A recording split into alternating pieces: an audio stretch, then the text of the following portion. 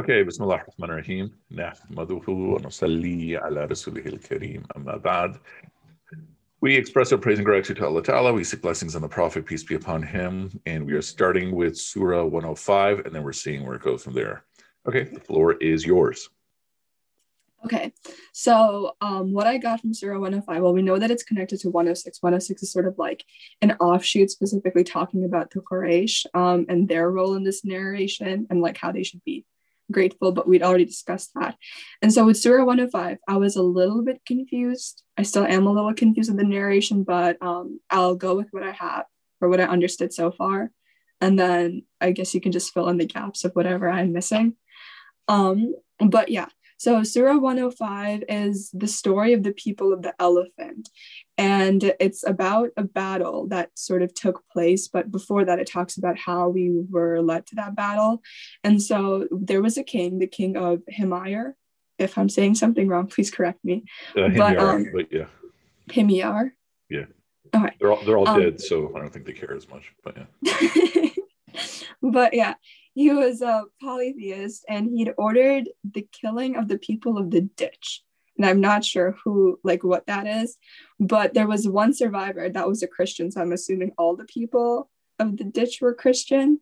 And this one survivor fled to Caesar for refuge because they were like the Christian entity that was in power, I suppose. And so Caesar sent him to Ethiopia. And the Ethiopian emperor sort of like heard his plea and he agreed to help him. And so he sent two of his governors with this man to Yemen with an army. I'm not sure why Yemen, but they were sent to Yemen with an army. And so the army was searching for the king that had just sort of committed the genocide against the people of the ditch. But this king had already been dead. However, eventually there was like conflict from this search in Yemen with these two governors and those two armies because both of them wanted to be in power. And so then they had resolved to set the issue correct of who would rule Yemen through a duel. And so the two governors from Ethiopia fought each other to determine who would control this foreign land that they sort of invaded, I guess. And so I'm not mentioning any of their names just because I didn't think that it was that important. Anyways, the survivor of the duel was trying to, I suppose, consolidate control of Yemen. And he incurred the wrath of the king of the Yemeni people. And so because of that, he sought to please him and sent gifts. And this worked to appease the king of Yemen and sort of satiate his anger. And because of that, because they sort of reached this diplomatic solution, I guess, the king of Ethiopia was pleased now because the Ethiopian governor, who I guess is acting in his name. Anyways, the king of Ethiopia built a church for this governor, like in his honor and his tribute. And and so this general from Yemen tried to force the Arab people to make a pilgrimage to this church that was built in his honor. And the Arabs didn't like that because, I mean, I guess who would?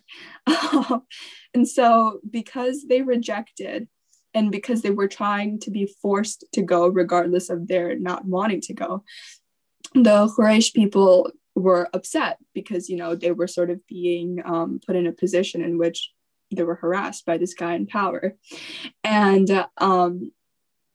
because the Quraysh people were upset, I think one of them or two kids almost, like adolescents, I guess, peed on the church that was built in the governor's name.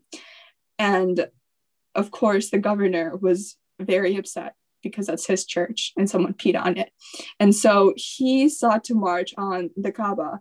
And he took his army with him because he wanted to destroy the Kaaba.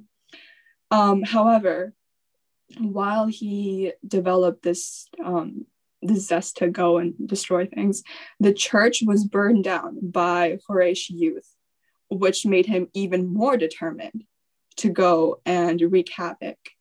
And so he started his march, like his military campaign, to go and burn down the Kaaba. And a Yemeni noble tried to stop him and tried to defend the Kaaba, but the general won and the noble was captured. And then there were more tribes along the way that tried to stop his campaign, but none of them worked.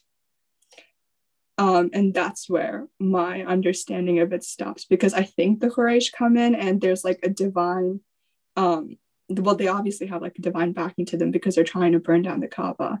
But there was this guy that got involved that was like a specific entity that was standing against the general. And yeah, that's where I get lost. Okay, very good. So first, let's just get a sense of geography. If you, I don't know if you, are you on an iPad or a computer, like a tablet or a computer? I can look it up. I'm doing split screen right now. Oh, amazing technology. Okay, so look at a map, like Google Maps. Okay. And go all the way and look at Saudi Arabia. All right, let me get there. And we are there. Okay, and so the bottom left corner is Yemen. Yes. And then if you zoom in, look at how close Yemen is to Africa. Yeah. And then how close it is to Ethiopia. The country of Ethiopia is a little bit behind, but all of that would have been Ethiopia historically. Right.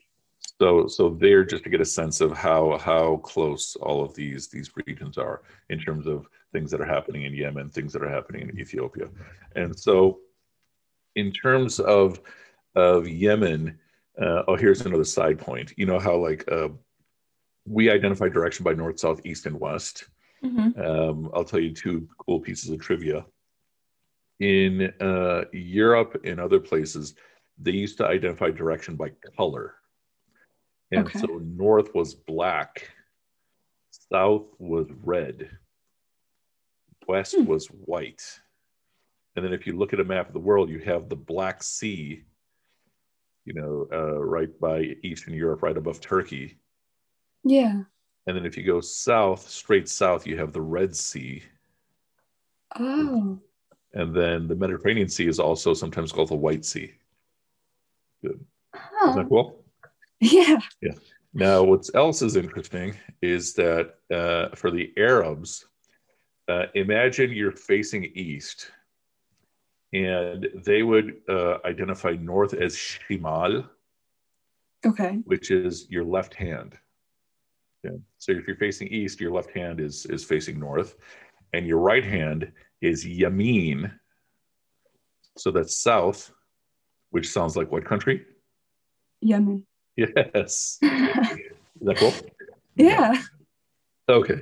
So anyways, those are just some trivia points. But having said that, so what's taking place in what is modern day Yemen, that southern coast, is you have the Himyarite kingdom, which spreads a little bit into Ethiopia, and sometimes the Ethiopian monarchy spreads a little bit into Yemen. And it's in the nature of kingdoms that, there's people that are always overthrowing. Sometimes it's two brothers that are fighting for control. And in the history of the Himyarite kingdom, what was often taking place is that you'd have a general who would then take control. And literally the religion of the people would change. Sometimes they were Jewish, sometimes they were idol worshipers, sometimes they were Christians. And so at our part of the story, it's a Christian who is taking over. His name is Abraha. And so, yes, this church is built, super elaborate church. And part of the intention is to take away the business that Mecca has. So what's the story of Mecca that, we believe was originally built by Adam alayhi salam, and then it's washed away in the flood of Noah, and then it's rebuilt by Ibrahim, peace be upon him, and son Ismail. And over the centuries, it's revered as a place of worship. And thus, people stop there and it becomes a center of trade. Mm-hmm. Because people are stopping there for worship, they're traveling to go there. And so then people are also stopping there for trade. And so the Quraysh, that's how they get their dominance, the tribe of Mecca, because they're taking care of the Kaaba. And about 9 generations before the Prophet, peace be upon him, you don't need to remember the number, but about 300 years before the Prophet, peace be upon him, one of the leaders of Mecca, he's traveling up north, and he sees people that are praying to statues, and he asks them, okay, what are these statues for? And he's told, okay, they help us get closer to God. And he thought this is a good idea. And so he asked them for a statue. They gave him a statue of Hubal. And he takes us back to Mecca, and he announces everyone, this is now the God of Mecca. Meaning we are going to worship this as a way to get to Allah.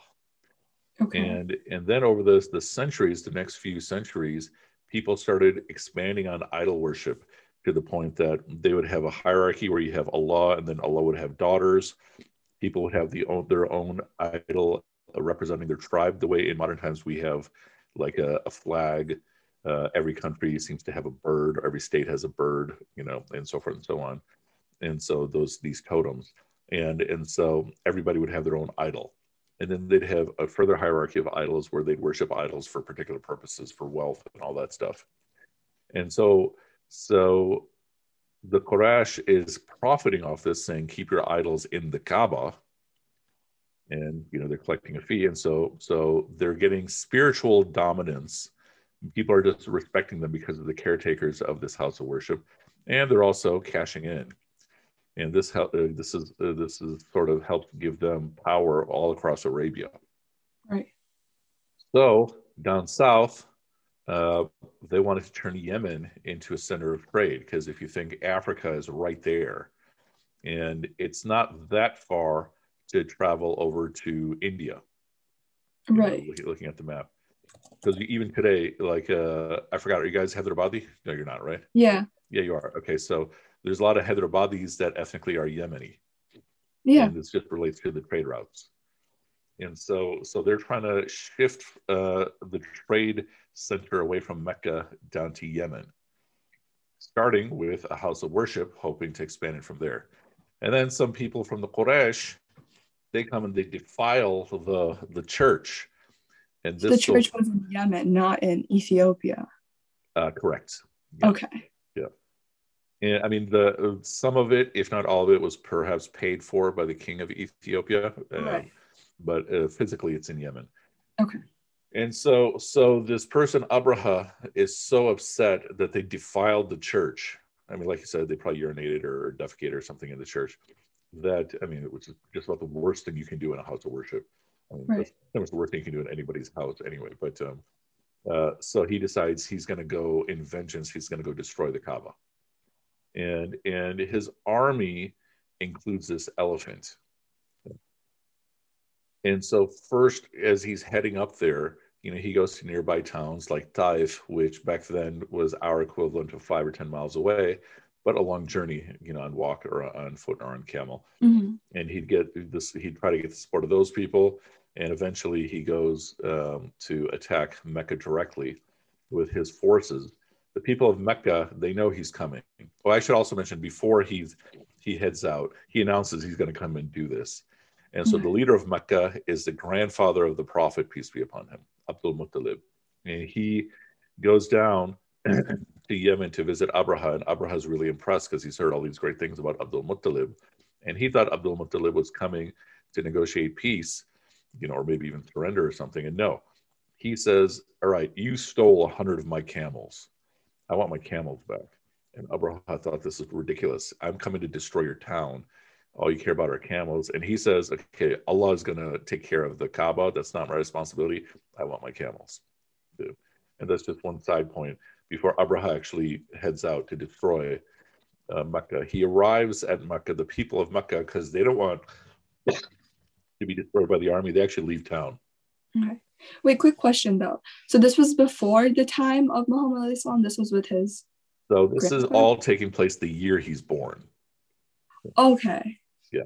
So then this is before Islam is like a religion. So Ibrahim alayhi salam is the one who brought Islam to Mecca. Right. But that's before anybody lived there. And it was a place of Islam, or whatever it would have been called in their language, and then into Arabic. But then the whole region becomes the land of idol worship. Okay. And so then when the Prophet starts preaching, yes. So then when the Prophet's grandfather was saying that Allah will take care of the Kaaba, was he referring to like the multiple gods that were in the Kaaba, or unified entity as we know it? So they did believe in Allah as a supreme being. Okay. And a proof of that is, what's the father of the prophets? What's the prophet's father's name? I'm Abdullah. not sure. And Abdullah is a servant of Allah. That's what it means literally. But so they believed Okay. in Allah as the supreme being. And then Allah also has these daughters beneath him. And then there's all these other gods, the gods of the tribes and everything else. Right. Okay. And so remember, like, why did they introduce idol worship? It's like the original theory was that this will help us get closer to God Right. by worshiping these. Okay. And so they still believe in Allah as a supreme being, but they just regarded him as distant. They didn't really Okay. pay much attention. And so, yeah, so there was still somewhat of a belief of Allah, like that example. Good question. And so Abraha arrives with his forces at the Kaaba, ready to destroy it, and this elephant stops moving Mm-hmm. and refuses to budge. And then, as the story goes, they're trying to like poke at the elephant to make it move forward. And then from the other side, behind the hills, this huge swarm of birds comes. Just like in Lord of the Rings, this huge swarm of birds comes and just starts pelting, all these fighters and the elephant and everything, with what could be with stones, could be with something in their feces or something, but they're just totally pelting them with such force that the birds will destroy this whole army. Like the way they're described is like it's like chewed up corn or something. Okay. That's what's left. And so that's what the surah is about. So, have you not seen how your Lord dealt with the people of the elephant? Didn't he turn their plan into nothing? And he sent flying birds upon them in swarms, throwing upon them, some people translate it as like little stones or clay or something. And then he turned them into like what literally looks like eaten, corn or corn husk or something. Like mush. Yeah, literally like mush. And so then what happens after that? A number of things. The esteem that the Quraysh holds is now even higher because it's like God is on their side. Yeah. But little do they know that also in the same year, the prophet is born. Yeah. And so what's going to happen as the prophet starts preaching, we always teach that the Quraysh is opposing him and such, but think of the psychology that the Quraysh have, that, we are like the greatest of the people and God is on our side. And along here comes the prophet who's one of them, who's telling them, okay, your religion is bogus. So don't take these claims, don't hold these claims too high that you think God is on your side and such. And so that's, it's also sort of like a foreshadowing of what's going to be coming in about 40 years when the prophet starts preaching. Okay. So that's Surah al-Fil. That's interesting because there's so much like anthropological and historical. Yeah, it's really interesting that way. Yeah. Yeah. Thank you for the clarification. Sure. Cool. But yeah. And so then how should we take the story? I mean, we take it as a literal event. Sometimes the details might vary. Like I said, we don't know like what these birds were dropping on them and such. It's commonly understood that if there's one elephant, who knows, there might have been multiple elephants. Those details become less important. The idea being that at times Allah does intervene. Mm-hmm. That most of human experience is almost like cause and effect. Yeah. Right? But there are times where Allah does intervene, and thus there's a strong purpose for making dua to Allah. Because basically, when you're making dua to Allah, it's sort of like you're saying that, okay, life is designed to go this way, but I need it to shift directions. Okay. And so this is also an encouragement to make dua. Couldn't you argue though that, well, I don't know, but it was sort of like the prophet's grandfather dismissed the army saying God will take care of that. But I don't think that there was mention of him praying to Allah that he takes care of it. And so to me, it's almost reminiscent of like, I don't know if you've ever encountered this person where it's like, oh, I don't have to study for this test. God will take care of that. Like whatever is supposed to happen will happen. Yeah. So a couple aspects there. They understood that the Kaaba was the property of God. So it's up to God to protect it. Right. So technically they didn't really have to make dua for Allah to protect the Kaaba. That's his responsibility. If he wants to protect it, he can. It's kind of like saying, do we actually need to protect Islam? No, that's up to Allah to protect Islam. Although we need to protect our own faith, and we need to do, because Allah isn't promising to protect that, and we need to work to protect the faith of other people. Right. So that's one point. The other point is about the people who are just like, well, if it's meant to be, it will be. Then why do anything in life? You know. Right. Yeah, well, if I'm meant to go to heaven, I will. No, if you take that approach, you're probably going to go to hell. Right. No, I like the surah because I feel like there's so much that can be derived from it. Like other surahs, it is sort of more of just a conversation, I suppose, between the reader and God. But this one, I feel like there's a lot more detail that could be used as like a learning mechanism. Yeah, absolutely. I mean, all the surahs have multiple levels and stuff, and we're touching upon whatever seems appropriate. So yeah, and so through all these studies, you'll probably find that you like this surah especially versus that surah and such. We respect them all, but there might be some surahs that speak to you more. And also just a side point, that story of the people in the ditch, that's discussed in more detail in Surah 85, Surah al-Buruj. And that's a whole story of its own. Yeah. Okay. Cool.